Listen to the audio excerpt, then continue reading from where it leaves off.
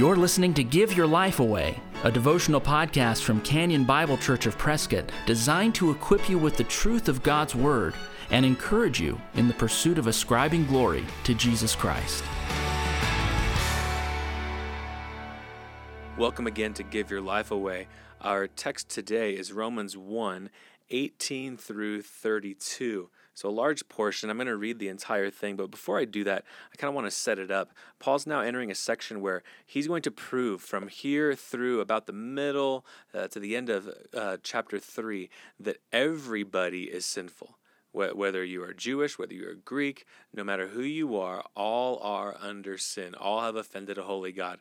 And so he starts out by looking at the pagans of the world, the unrighteous, the clearly unrighteous, we would say, those who are evidently unrighteous. It's easy to see. And so listen to Romans 1, 18 through 32.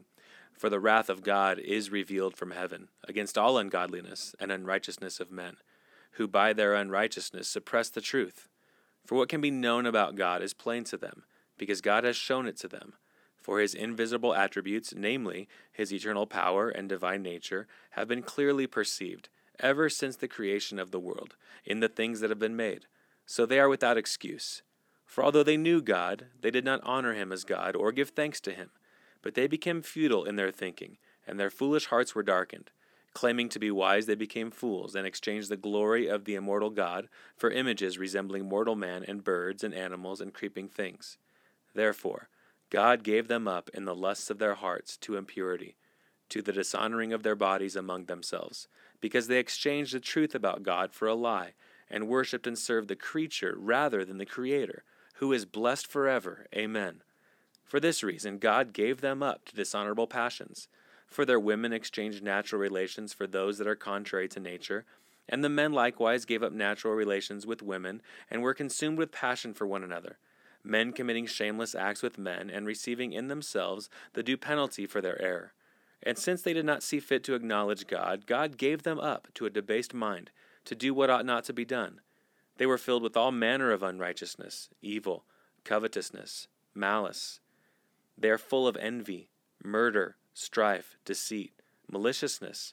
They are gossips, slanderers, haters of God, insolent, haughty, boastful, inventors of evil, disobedient to parents, foolish, faithless, heartless, ruthless. Though they know God's righteous decree that those who practice such things deserve to die, they not only do them, but give approval to those who practice them.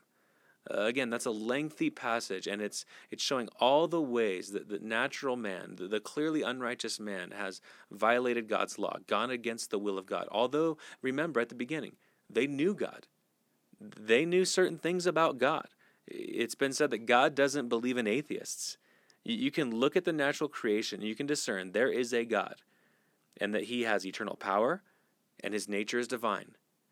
And so people understand that to be true, whether they admit it or not. They understand that to be true. There is a God. He is eternal in nature, and he is divine in his power.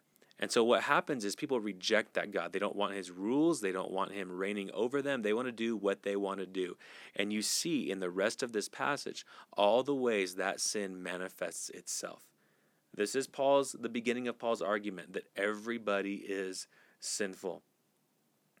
I want you to notice a number of places in this text it says God gave them up, God gave them up, God gave them up.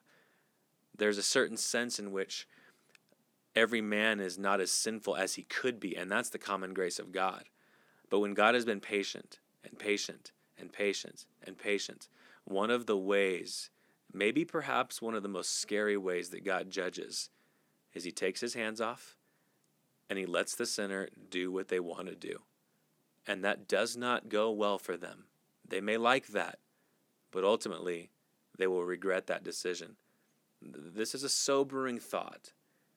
And so I want to read, just for us as we finish, a quote from Jeremiah Burroughs. Clearly, the sinful of the world, the sinful in this passage, reject God. They don't want his rules. They don't want him ruling over them. They don't want to listen to him. So they dishonor God and choose their own way. I want to read what Burroughs says about making God our good. Jeremiah Burroughs says this: whatever your heart is most set upon, that is your God. Therefore, you must know that this is the meaning of the commandment, thou shalt have no other gods before me. That is, you shall give me, and nothing else, the strength of your soul.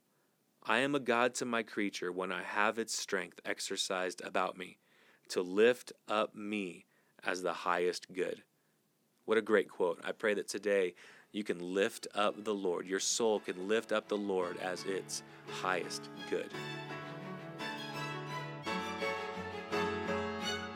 If you've been encouraged by the Give Your Life Away podcast, please share it with a friend.